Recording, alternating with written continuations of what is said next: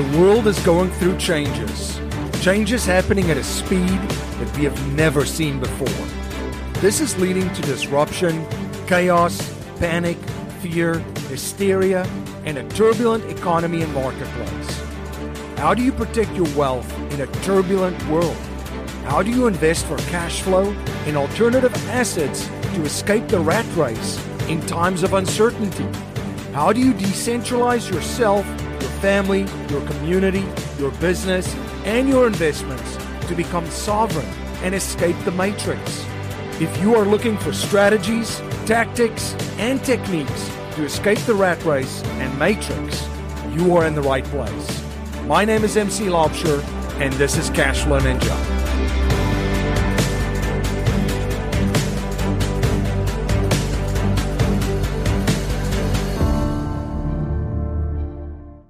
This is Cashflow Ninja. I'm MC Laubscher. Thank you so much for joining me for another episode of Cashflow Ninja and spending your most valuable resource, your time, once again with me. Everything Cashflow Ninja is at cashflowninja.com. You can grab a copy of my book, The 21 Best Cashflow Niches. You can subscribe to my newsletter, the Best Cashflow Niches newsletter, in which I share one brand new, well-researched cashflow niche every single month, and you can join my mastermind, Cashflow Nirvana, which was built for freedom seekers and wealth builders, business owners and investors that's looking to protect and build wealth during turbulent times. It's all at cashflowninja.com.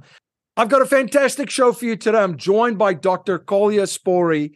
He is an adventurer, always seeking incredible adventure and experiences. He has traveled to every single country on the face of the planet, but he prefers to travel to war zones and meet interesting character and see things for himself. That has earned him the nickname Dr. Danger Zone. I'm super excited to have Dr. Kolja Spori on the show today. Kolja, it's great to see you. MC, great to see you too. It's been a fascinating journey to getting to know you, and I have really enjoyed our conversations. So as I said in the intro, very excited to have you on the show. Dr. Danger Zone himself, which we'll get to, Dr. Kolja Spori.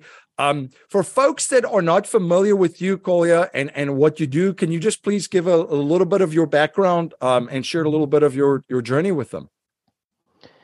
Yes, MC. I'm German. I'm 53 years old.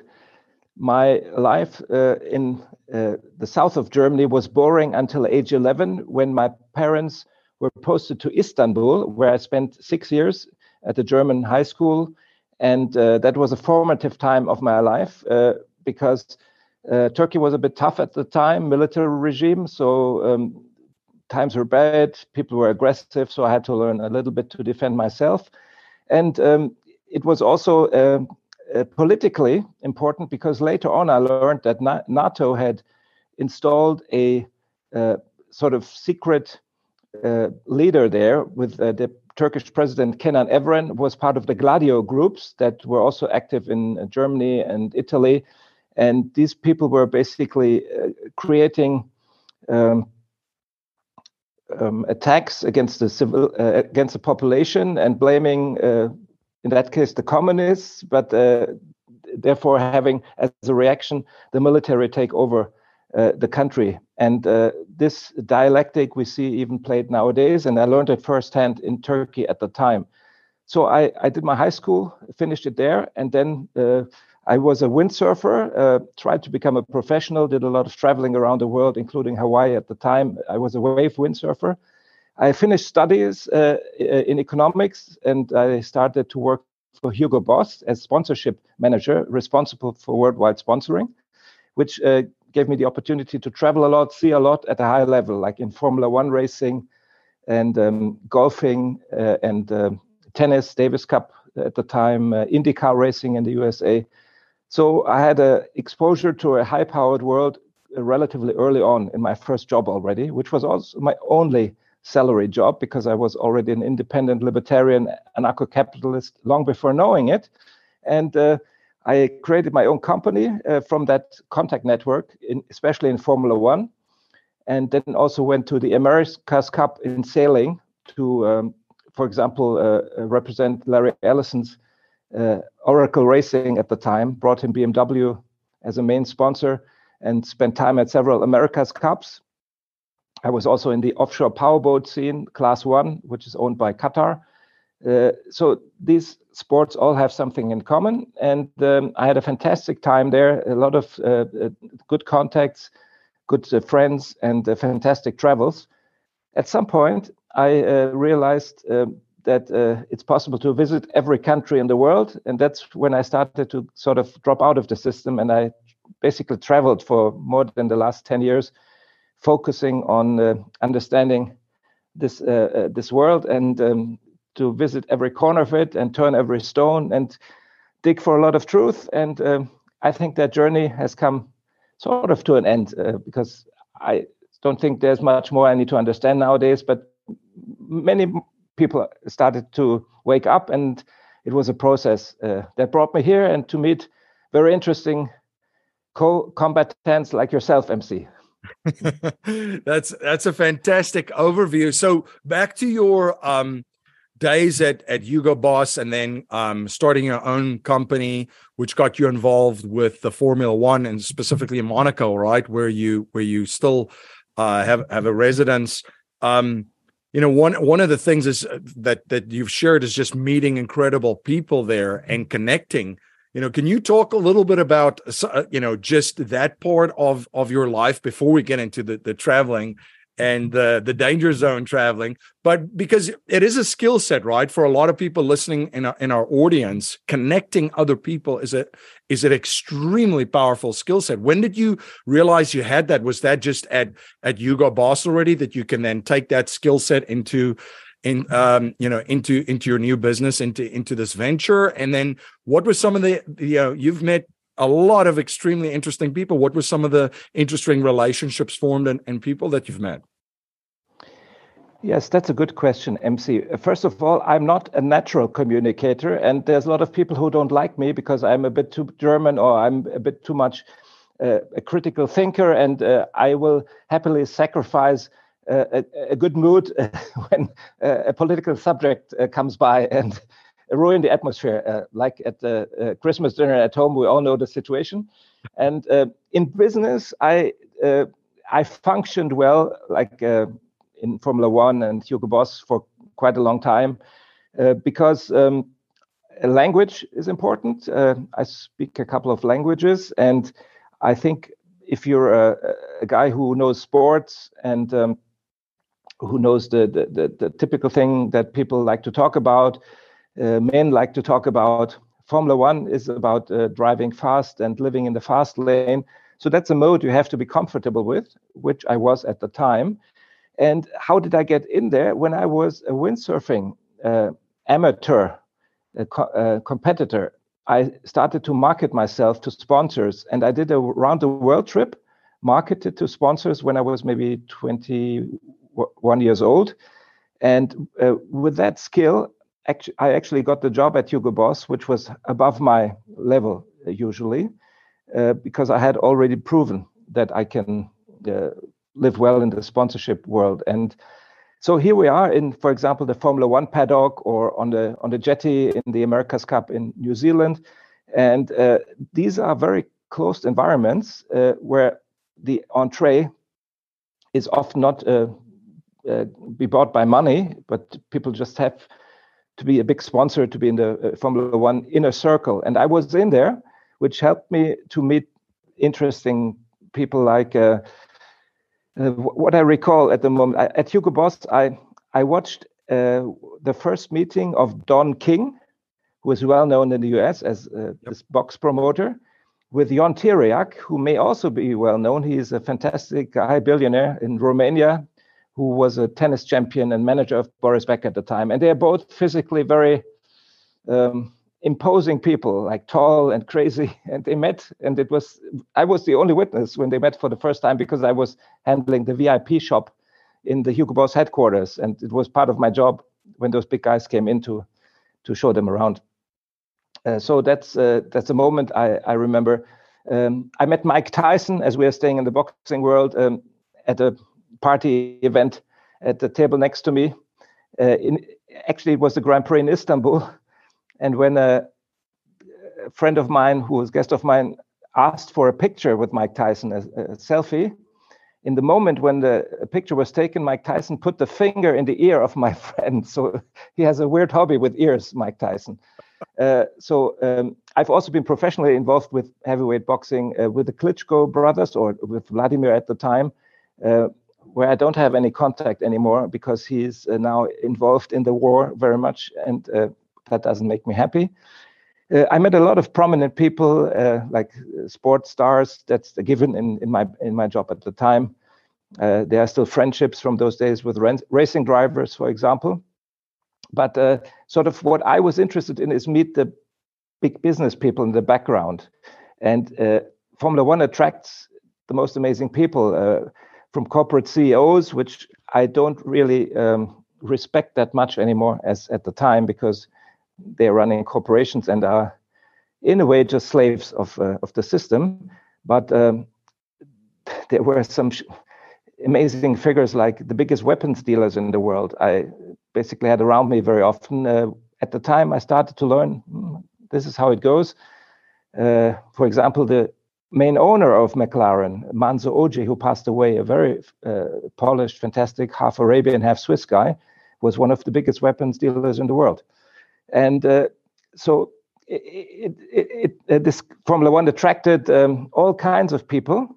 And I think the trick is whenever you're into relationships, you have to give more than you take. Yeah, they don't want people who just suck energy or want their money. And it also helps when you have something to tell, like you have own experiences that they haven't heard of before. And throughout my life, I've built that up, because now I have experiences that very few people have, by traveling to some of the most difficult and dangerous places in the world and meeting some of the sort of world famous people who run those places. So then the next step is easier, because people want to hear that story from me too.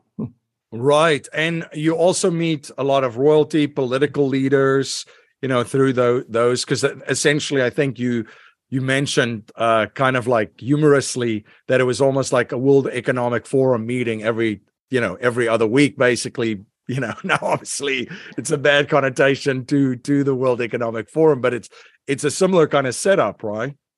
That was my sales pitch for sponsorship in Formula One, that every 2 weeks or almost every weekend you have a World Economic Forum over a whole weekend, 2 or 3 days, which is a very powerful time, quality time to meet people. And it's true, it still works like that. And Formula One is still the best sport, I believe, for people who want to make contacts, business to business. I didn't mention sort of all my contact worlds. One of my most fascinating dinners was Helmut Kohl, our former chancellor, and Michael Gorbachev, at a relatively small table of 12 people. And I had a lot of time talking with Helmut Kohl, who is much better than his reputation. And Gorbachev, it's the opposite. He was not the brightest candle on the cake. Honestly, I didn't know, but because I wanted to talk to him, I said, Mr. Gorbachev, I'm so glad to meet you. And my parents actually lived in the Soviet empire at the time. And he asked where. I said in Akmola, which is nowadays Astana. And in those days was still Akmola. He didn't know the name of the second biggest town in the second biggest country of the Soviet Union. So how could he run responsibly his empire? He couldn't, because he was just a stooge. And this is how I collected information. Also later I understood who was his handler and why was the Soviet empire brought down. But these personal contacts are important. So I don't want to do name dropping, but I've met a couple of sort of statesmen and politicians and warlords and certainly celebrities, lots of them. But I have, even at the time, not always had respect for them. But now, as I avoid mainstream media completely, it's just ridiculous the kind of people that are hyped up and have a sort of higher status for the people outside there, just because they show their face in some stupid television show. This world is completely gone for me. I want to take a moment to share something very important right now. Are you trying to figure out how to protect your savings from the banking collapse, which has already started, and the coming financial crisis? Most banks will fail. Deposits that are not insured by the FDIC will be lost, and there will be bank bail-ins. And this collapse in the banking system will lead to chaos in the financial system. Banks also provide loans to real estate investors. So what do you think is going to happen to lending in the event of a banking and a financial crisis? You can be proactive and position your savings to protect it, and also have access to it to use it to buy discounted assets by positioning it in your own banking system through the infinite banking concept strategy.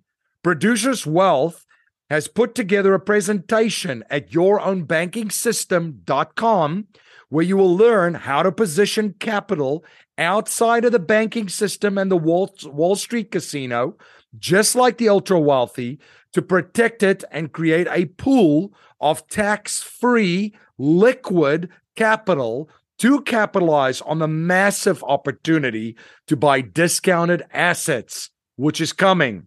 You can access the presentation at yourownbankingsystem.com. That's yourownbankingsystem.com. What I love about, and this is why I asked that question, what I love about your journey is that, and I appreciate you even sharing your childhood experiences, is we all build models of how the world works. And most people rely, as you mentioned, on mass mainstream media or mainstream education and academia. And from those sources, they build the models which they think the world operates on or works a certain way, where, when you want more accurate models, you have to actually, as you mentioned, travel, research, seek for the truth, flip as many rocks as you can. And then obviously seeing that side, from your experiences at traveling around the world, which we get to, you've been in every single country, your experiences as a windsurfer into Hugo Boss and then into the world of Formula One, you start to build completely different models than what the average person has on a daily basis. So you have a different model on which you think the world operates on and helps you make sense of the world, which then puts you in a position to go, I know exactly what's going on right now, and what's coming next is not a surprise for me, where the rest of the people will just be left shell shock from going from the one crisis or the one event to the next crisis, right? That's a very good point, shell shocked. I understood the contradictions relatively early. For example, what's been going on in Palestine was touching me, and the double standards that apply to this conflict zone, and the United States being an aggressor all over the world, but being presented to us as sort of the leader of the free world. And those contradictions I could already decode for myself. I had one friend in Formula One and the America's Cup, quite a high-level guy. At the time, he told me, Kolja, the good guys always win. And it took me a number of years until I understood what he really meant. It means that the guys that win write history, and they define what's good and bad. So the good guys obviously always win. Over time, with my travels, I understood that television and especially Hollywood media are there to arise a state of fear, of constant shell shock, as you said, which makes the populations more manageable out there. And I saw in my travels that the countries that were stigmatized as being rogue, dangerous, the bad guys, they were often much easier to travel in, and population more friendly, system had less red tape. And I experienced firsthand the propaganda that I was under in the West for a long time. And sort of the learning process in the end led to the conclusion that everything that we learn in school and in the media in the West that is of political interest is the opposite of the truth. It's all an inversion of the truth. And it is actually a very freeing understanding. It does help to live better emotionally. The soul is more healthy. I was just going to say the old quote, the truth will make you free. This is a bit of a trap, this wisdom or this quote, because it's when Rabbi Löw created the golem, which is basically a dumb slave for his tribe in Prague a couple of 100 years ago. He put the name truth, emet, on his tongue to create a golem, a slave out of mud. So when they say the truth sets you free, it's already contaminated with another hidden truth. But this is too steep for the early part of our discussion. No, but it's very, very powerful because, you do have to. I mean, regardless of where you find yourself in the world, right? If you're a truth seeker, a freedom seeker, or a wealth builder, the decisions that you're going to make for yourself and your family and your community and your business and even your investments is only going to be as good as the information which you process and which you analyze, right? So if you don't understand what information you're processing and analyze, it's already flawed, and you're not going to make solid decisions based on reality.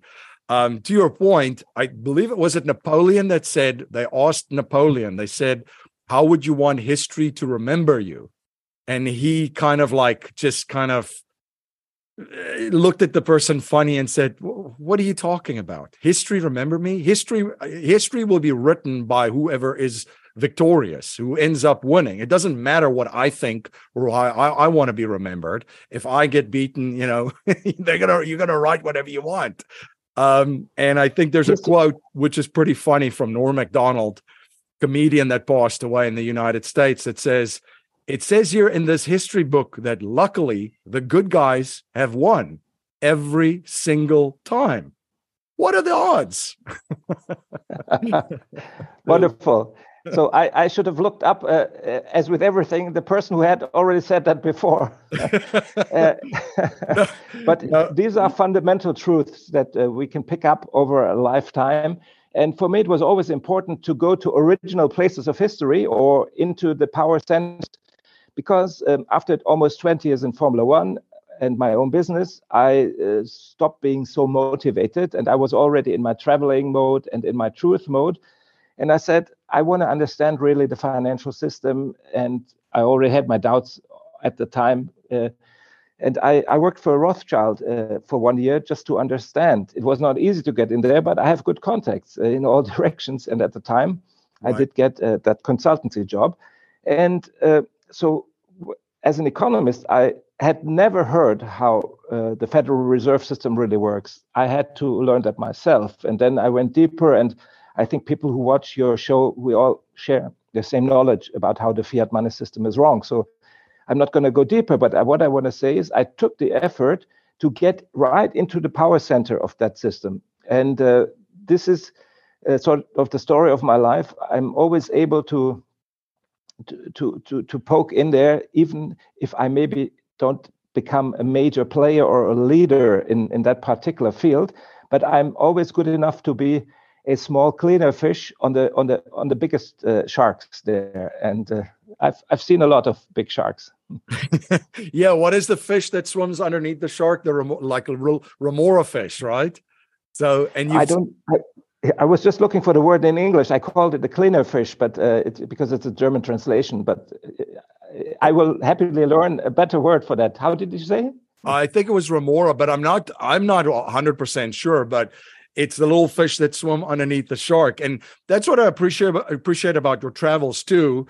is you go where your interests are, and you travel, and you really try to get to the truth. So let's talk about your travel. So you've traveled to all the countries around the world, and there's a specific club for this, right? That's right.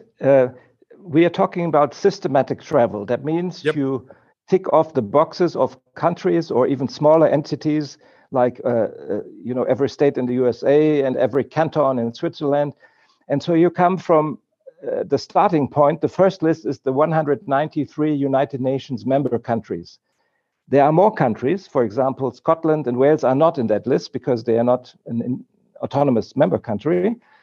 So you can come to about 220 countries that FIFA counts, the International Soccer Federation.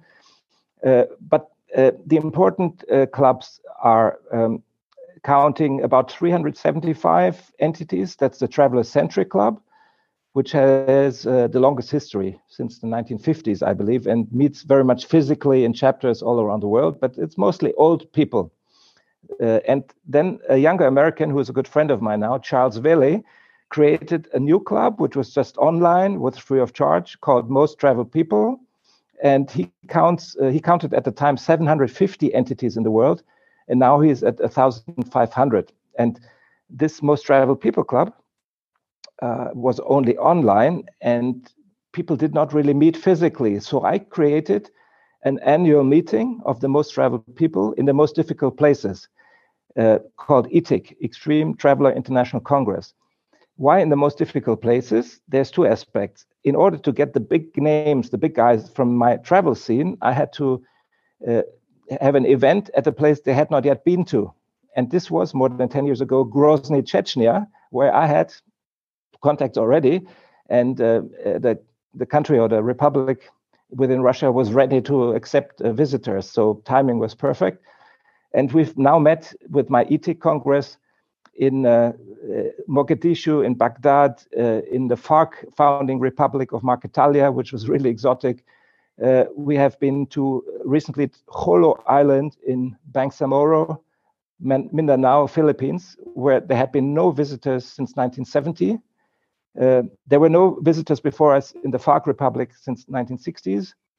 And I was also in a part of Karabakh between Azerbaijan and Armenia that was a wasteland, ghost towns called Agdam, where there were no people like foreigners since 30 years. So wow. My ETIC also helps to reignite, modern woke people would say, empower the locals to turn their economies around towards guests and tourism, although always early stages, because it's still dangerous probably, and it's still not all in place. But this ETIC has become my event, my annual event, and I'm a bit proud of it because I realized that by packaging the top travelers in the world, big doors open. I would never be able alone to get with the whole leadership of FARC to their hut in the mountains where they were founded in the 1960s. For this, I had a group. So it was an unintended consequence of my plan to have interesting people meet, that now we get to places that would have been closed for us individually. I want to take a moment to recognize one of our sponsors, Penumbra Solutions. Life Settlements investments have allowed financial and banking institutions to not only buy their equity contractually, but also diversify their capital from any economic, market, and geopolitical risk. It's been part of the billion-dollar blueprint followed by institutional investors. If you're an accredited investor, you can also now participate in this vehicle with enormous growth potential. You can watch an informational webinar presented by one of the premier organizations providing life settlement investments, Penumbra Solutions, at cashflowninja.com/life settlements. That's cashflowninja.com/life settlements. The password to access that webinar is Penumbra, all lowercase.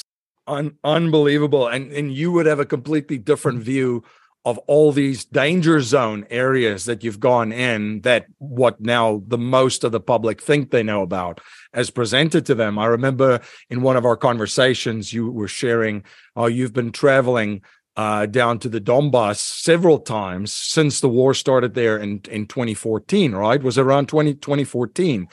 What was, if you could share some of your experience just there, because I believe that you were in an area where there was shellings at that stage happening too, right? So you have a completely different view of what's going on in the Ukraine. How you even got there is also a question I have, because that must have taken quite a bit of coordination and planning. But if you could share just some of your experiences, of that danger zone that you went in. Yes, so Donetsk, or the Donbass region, which is the basin of the Don River, which is historically always important, where battles had been fought. For me, it was a quiet place as part of Ukraine, and I had crossed it twice during normal travels from Germany to Russia by car.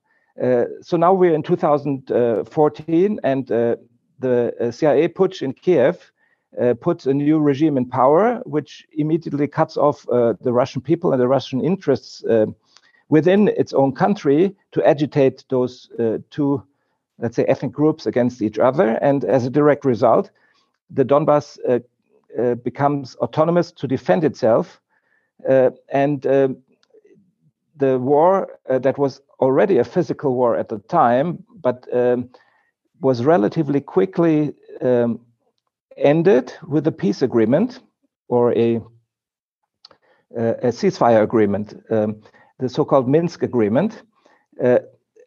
When I went in 2015, it was just after the Minsk II agreement.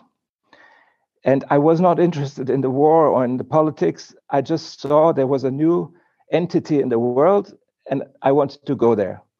And I thought it should be peaceful enough if there's a ceasefire agreement or a peace agreement. So I entered from the only possible way at the time, and still up to today, from the Russian side, because the Ukrainian side, Western Ukraine, had cut off access to that part of its own country. At the border station from Russia to Ukraine, or in that case to Donetsk, what they call themselves, Donetsk People's Republic, I saw still a lot of empty shells on the ground and a lot of debris. And so the active shooting had actually reached the Russian border, but was pushed back by the Donetsk people with help of the Russians, of course, but it was always mercenaries, no official troops. They had pushed it back about 150 kilometers inland to the city of Donetsk, which I reached from that border without any problems, just using a taxi. There was no such thing as a visa or hassles at the border or questions. It was, and it still is, by the way, the war zone that is the easiest to access in the world of any major war zone. So I'm sitting in the Atlas Hotel, which was at that time still called the Ramada in Donetsk. And this is the place I knew already where sort of the main players meet, which was Russian mercenaries, which looked quite decent, was not sort of wild guys shooting around. No weapons, it was okay. The local haute volée, the big guys and beautiful girls. I was sitting on the terrace, smoking my cigars in the afternoon, relaxed. And suddenly I hear a thunderstorm coming up. I look into the sky. There's no cloud. I asked the waiter, please, I don't get it. There's a thunder, but there's no cloud. And he says, it's not the weather, it's the shelling. I said, come on, shelling? Here, it's a peace agreement. No, they are shelling us every day since 1.5 years or what it was. And so I went from the hotel through town, and I saw also the holes where shells had hit the streets. And at that time, there was a little danger of drive-by commandos, which the West was still using against the eastern part, against Donbass. So it was a bit of a danger zone, or quite a bit of a danger zone, but which I didn't expect, because there was a major peace agreement, which we now learned through Angela Merkel, that the West only went into that peace agreement to gain time to, in the end, become strong against Russia again. Here's another element that some people don't know. The Minsk II peace agreement came about for a reason. The West did not want to sign that, but there were several in the battles between, in the early battles at the time between Ukraine and those Donbas republics. The Donbas republics were strong fighters, and they created cauldrons. And in the Debaltsevo cauldron, they encircled, I think, 50,000 Western forces, like mainly Ukrainian, but there were also more than 50 Western military consultants, especially French and German officers.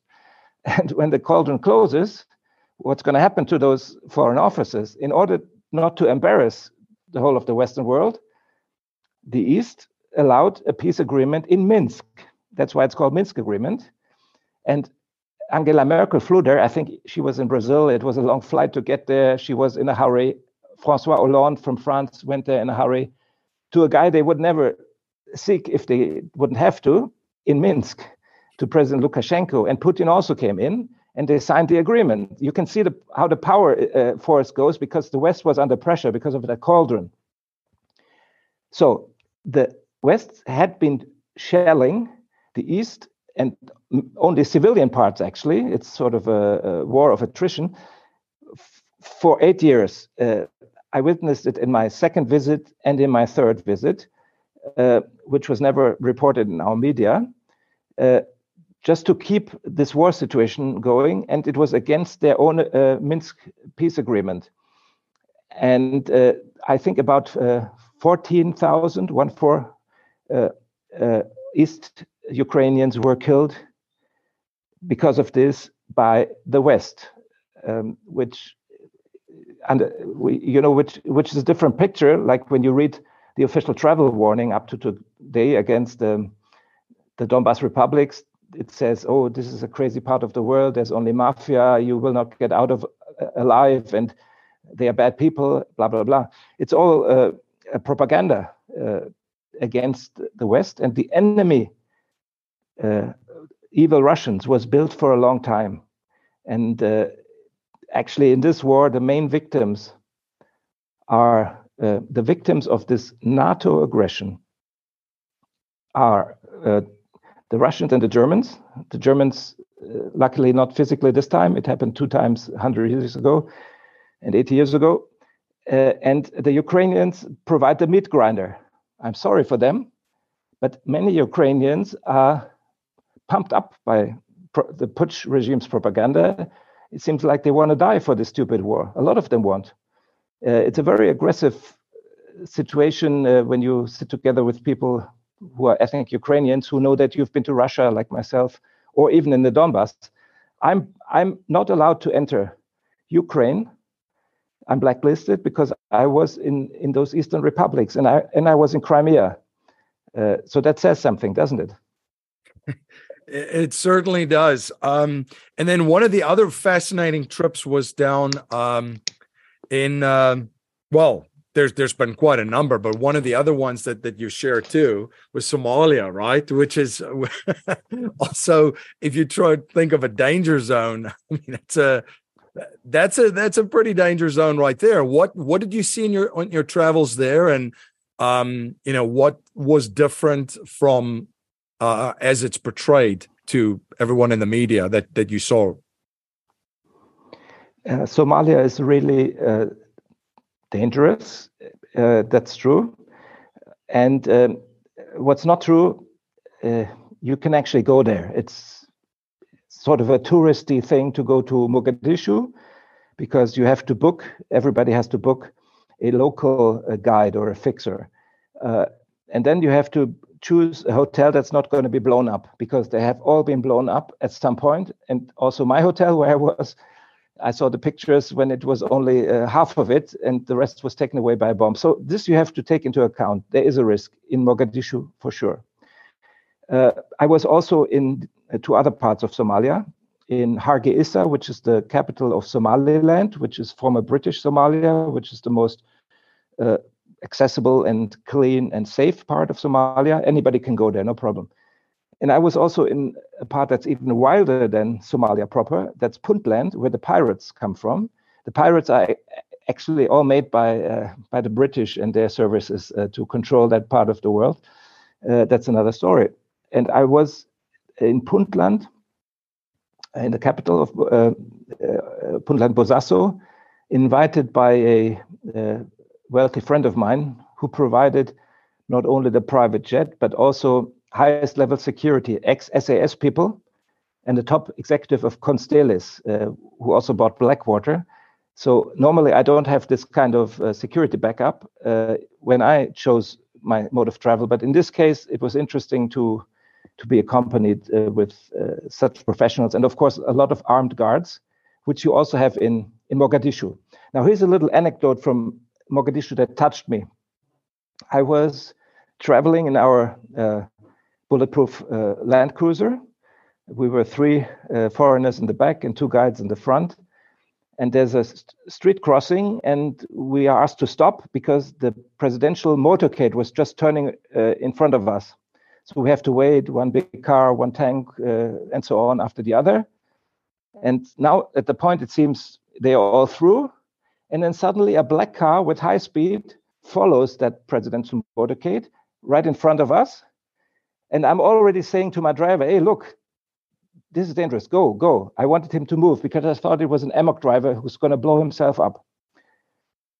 This driver then, instead of going through the big concrete barriers into the presidential entryway, huge blocks of concrete, he sort of rock climbed on it with his 4x4 black pickup car. And I didn't know it was possible. You can, with your front wheels, it climbs up, and then the back wheels get traction, and he jumped over it right in the back of 2 pedestrian women who didn't see it coming, and he killed them on the spot right next to me. And that was a moment that obviously I can't forget. It was one woman completely black, Muslim dress, and the other completely orange, so I assume it was a younger one, maybe the daughter. That touched me, and at that point the driver also understood something is wrong, and he started to go away. But my situational awareness is usually much quicker than those locals, and I always try to control my environment. And here, I was just waiting for that amok driver to blow up his car, but that didn't happen. It's quite fascinating, and you mentioned Chechnya too in one of your travels and meeting with those folks.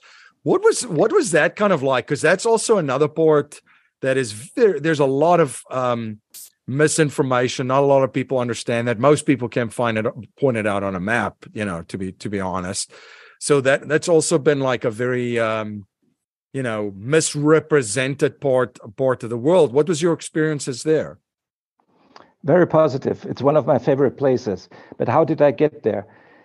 One of my closest buddies is an Austrian businessman who is in the luxury goods business, and he has contacts all over the world, like some famous American politicians who buy his stuff, but also Russian politicians who buy it. And so he loves to travel, hardcore, like myself. And we were together in Afghanistan and in Libya in the Battle of Benghazi, I think in 2010.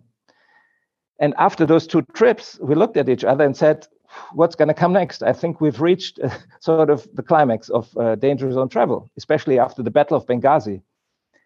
And I said, I would like to go to Chechnya. And at the time, Chechnya had even much more of a danger zone spirit. For example, the Lonely Planet Guide, which I still read at the time, said, going to Chechnya and Ingushetia without local connection and protection is like walking on the moon without a spacesuit. I remember that. So when I had told my buddy about this place, he called around in Russia, and it turns out that the president of Chechnya had already bought some objects, luxury objects, from his company. Oh, wow. So the entree was quite easily made because the president of Chechnya was interested to meet at least my buddy, but I was there. And because I speak Turkish from my youth, and a lot of the Chechen upper class parked their children in Turkey during the years of war, I could talk. And also have the mentality, because it's a different mentality in the Caucasus in general. And this helped me to really connect. for my buddy to do business. And I became friends with the Kadyrov family, and especially one of his cousins, who's a strong guy there, is a close friend until today. I've been maybe 10 times, and Chechnya has developed very much for the better. When I made my Traveler Congress in 2014, they started to have the first tourists. But now they have many visitors, not from the West, but from the Arab world. And it's a beautiful place. It's totally safe. It's the safest part of Russia. It's much safer than any American city, much safer. Yeah, if you look at the statistics, and I mean, yeah, but Benghazi must have been quite an experience, and you have a completely different view of Syria. You know, what I find fascinating is at the same time in the West, especially the Western media is bombarding the airwaves and online about, you know, the war in the Ukraine and invasions. And also at the exact same time in Syria, the U.S. is now building a permanent military base, and they've now occupied almost a third of Syria. So yeah. it's just incredible the reality versus what people are told, right? What was your experience like in Syria? Yeah, it's very important what you mentioned, those double standards. This is the foundation of the Western world. Putin called it the empire of lies, and it's so true. What does this inversion, this double think, this double speak, those double standards mean? It's actually part of the philosophy of Kabbalah and of the Freemasons and of the Jesuits. A friend of mine went to a top Jesuit school, and he learned that the opposite of the truth is also the truth. So for these people, it's very natural to lie. And the story of the Syrian conflict is a lie from start to end. It was started by the West to get rid of Assad and a country that was running well and prosperous, and where they wanted to build pipelines through. So in order to fight Assad, they created an enemy, which was Islamists, which were already formed and created by the West in Afghanistan, called Mujahideen, and then Taliban, and then Al-Qaeda. And then they were brought to Syria and called ISIS. And one of the front men of this doing this dirty job was the American politician McCain.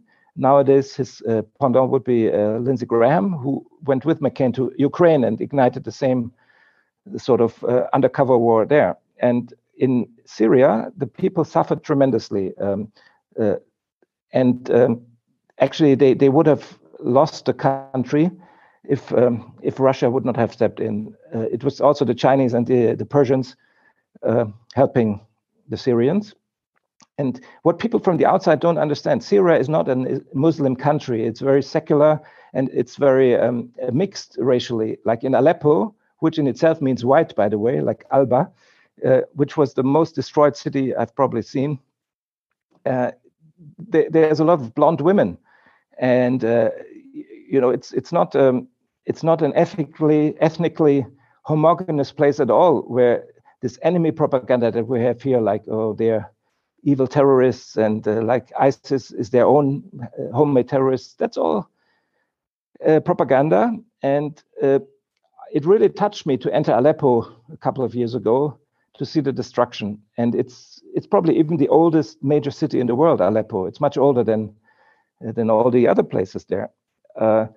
And the West was talking about Assad bombing his own people with chemical bombs. I mean, what a bullshit. The only people who have ever used chemical weapons are the Americans, and especially in Korea and Vietnam. So it's sad, but it's important to see it on the ground. And you know what I was also surprised about? It was possible all those years to enter Syria and to enter Aleppo. Because I was, for a couple of years, also too afraid to go in there. I thought it's too wild. It's like a leopard skin. This front line is moving too quickly. But this well-known American senator, is it Black? Richard Black? I hope I don't say it wrong. He was in Aleppo maybe in 2017, at the height of the conflict, very courageous, as an American. And so nobody tells you this in the West. It's against the propaganda. I want to take a moment to recognize one of our sponsors. My friend Dave Zook says, you can be conventional or you can be wealthy. Pick one. At The Real Asset Investor, Dave and his team bring their investors high-yield investment opportunities across several asset classes for cash flow, tax impact, and equity growth. He and his team are one of the top 5 ATM operators in the country, and they have an investment opportunity available to accredited investors right now in the ATM space. To learn more about their ATM funds that produce tax-free cash flow, visit therealassetinvestor.com. That's therealassetinvestor.com. What are some of the most, because taking the conversation from the danger zones to some of the most beautiful places that you've seen, because you've traveled everywhere. What are some of the most beautiful places that you've seen that's not on the map? That you're not going to find on, all of the travel magazines. Interesting question. I mean, the famous beautiful places, they are great, but maybe they are overrun by tourists. Like Bora Bora is super beautiful, and the wildlife in South Africa or Botswana is super beautiful. It's only the prices that maybe keep the huge crowds out, but it's touristy. A hidden gem for me in terms of beaches and sunshine was a little island in New Caledonia, which is part of France, but in the South Pacific, called Île des Pins, the Pine Island, which I found super romantic and not overrun. There was only one hotel there at the time. I've done a lot of little islands in the South Pacific too, but my mode has changed. I'm not interested in sunshine and staying in the same spot as several nights. I have to move. I have to, keep moving, sometimes drive the whole night. If I'm stationary, I get sick. And so the biggest beauty for me was seeing the cold areas of the planet, especially Siberia. I have driven all over Siberia on ice roads, like Stalin's Dead Road, so-called. He wanted a railway built through a big part of the north, mainly by German forced workers after World War II.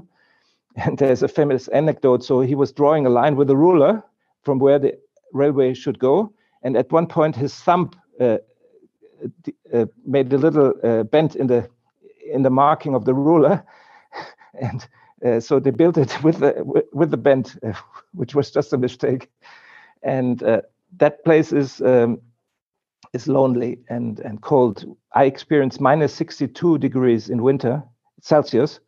Wow, that's close to the all-time record, which was in the same area. We're now talking about the Road of Bones in eastern Siberia, Yakutia, and a Magadan area, where you drive endlessly in the cold, like through a tunnel. It's a very cleaning mode of moving. You think much deeper, much better over time. It's something I don't want to miss, but it's very hard. I went to the northernmost street end in the world where no Westerners had been before us. It's called Anabar Bay. It's higher north than Tuktoyaktuk in Canada or than the North Cap in Norway. This place is so lonely, and you have to bunker your own gas, and it's 4,000 kilometers from the last big town, Irkutsk, to that point at the Polar Sea and back in small, normal cars. This is the kind of adventure that showed me the beauty of our planet. Oh, yeah. It's, what's interesting is when I grew up, people talked about the beauty of the desert. And when I was younger, I'm like, what are you talking about? The beauty of the desert. And it could maybe have a similar kind of relation. And then I saw the desert and went out in the Kalahari Desert and so forth. And then you look at that, and like you said, there's no one there. You have to drive in there with your own food and your water and all that kind of stuff. And then you sit there and you look at it and you look at the sunsets and stuff, and you're like, man, this is beautiful. It's something else. I can feel that it's kind of similar to that, right? Yeah, it cleans the mind. And I have one desert experience that is quite rare. I went through the Ilemi Triangle, which is a disputed area between Ethiopia, Kenya, and South Sudan, which is itself a new country.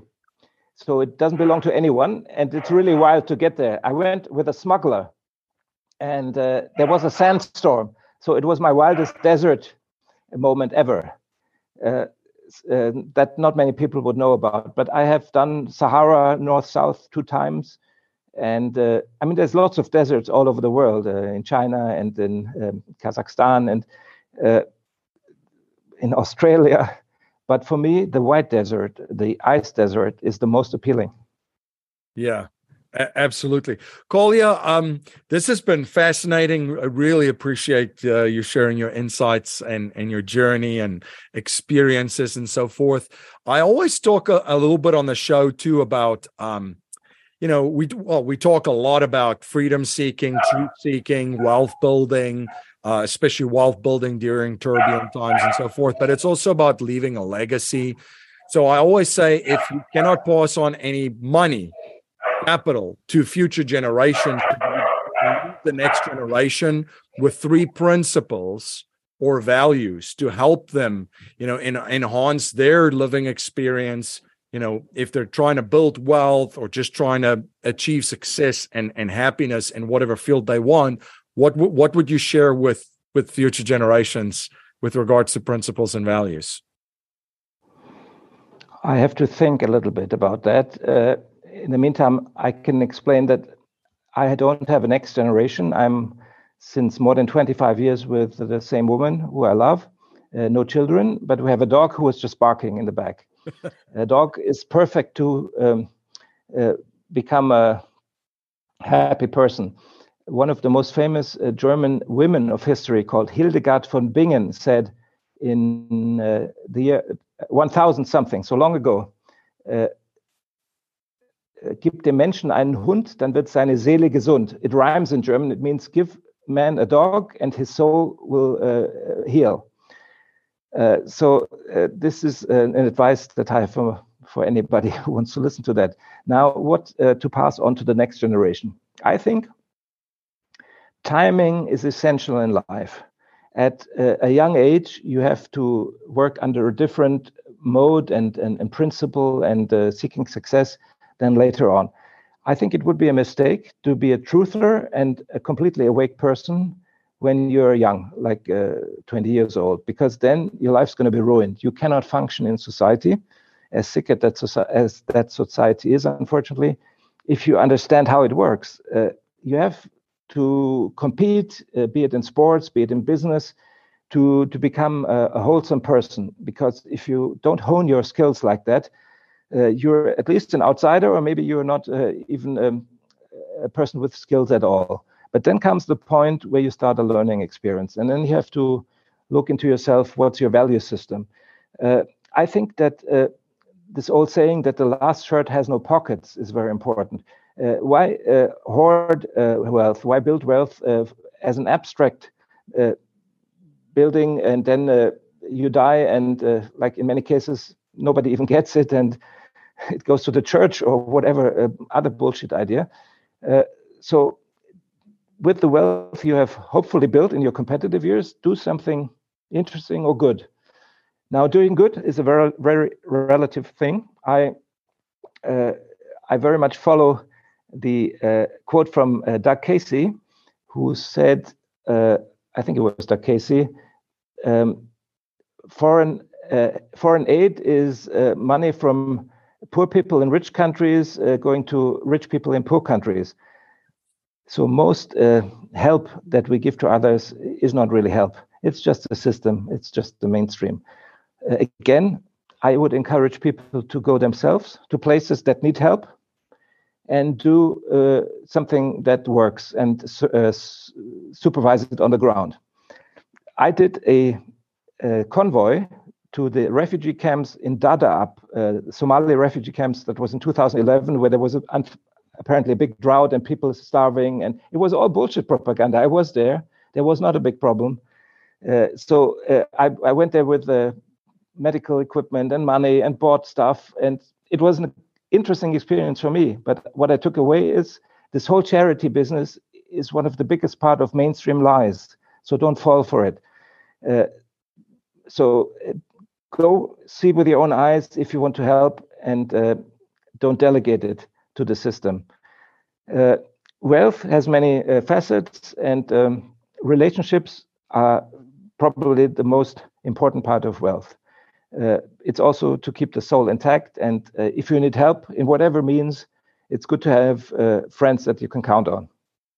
Yeah, absolutely. And you continue to learn, you continue to research, and you write about all these. It's fascinating. I've been thoroughly enjoying reading it online. Where can folks read your blog that you're writing, and where can they follow you and stay informed of all of the many projects that you're involved with?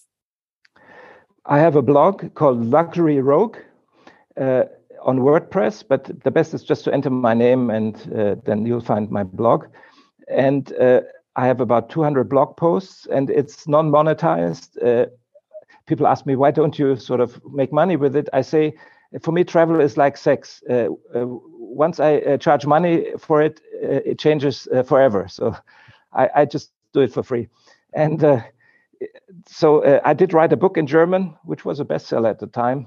And bestseller doesn't mean much. It doesn't make money to the author in this case. You can contact me with questions directly by email. I usually answer. And I have a Twitter account, a small one. So I'm not one of those people with a mission to reach a lot of people and to monetize myself with it. You get a very honest advice, and sometimes a very politically incorrect advice. That's why it's still online and not censored. Absolutely. Well, this has been a blast, and so many things to take away from here, from our conversation. So thank you so much for coming on the show and sharing your journey and your insights and all of your knowledge and your experiences, and providing so much value to all of my listeners and my viewers. Thank you, MC, for taking me on your show. You're a great person. I'm very happy to have met you, and I look forward to a safari we do together in Africa at some point. Absolutely. Thank you to all of my listeners and my viewers for spending the most valuable resource, your time, once again with me on the show. Everything Cashflow Ninja is at cashflowninja.com. Until next time, live infinitely. This presentation is for educational and informational purposes only. The information being presented and considered does not consider your particular financial objectives or situation, and it does not make personalized recommendations.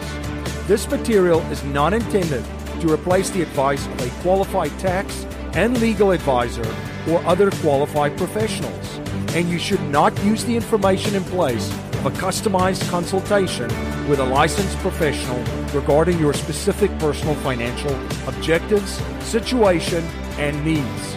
We believe the information provided is reliable, but we do not guarantee its accuracy, timeliness, or completeness.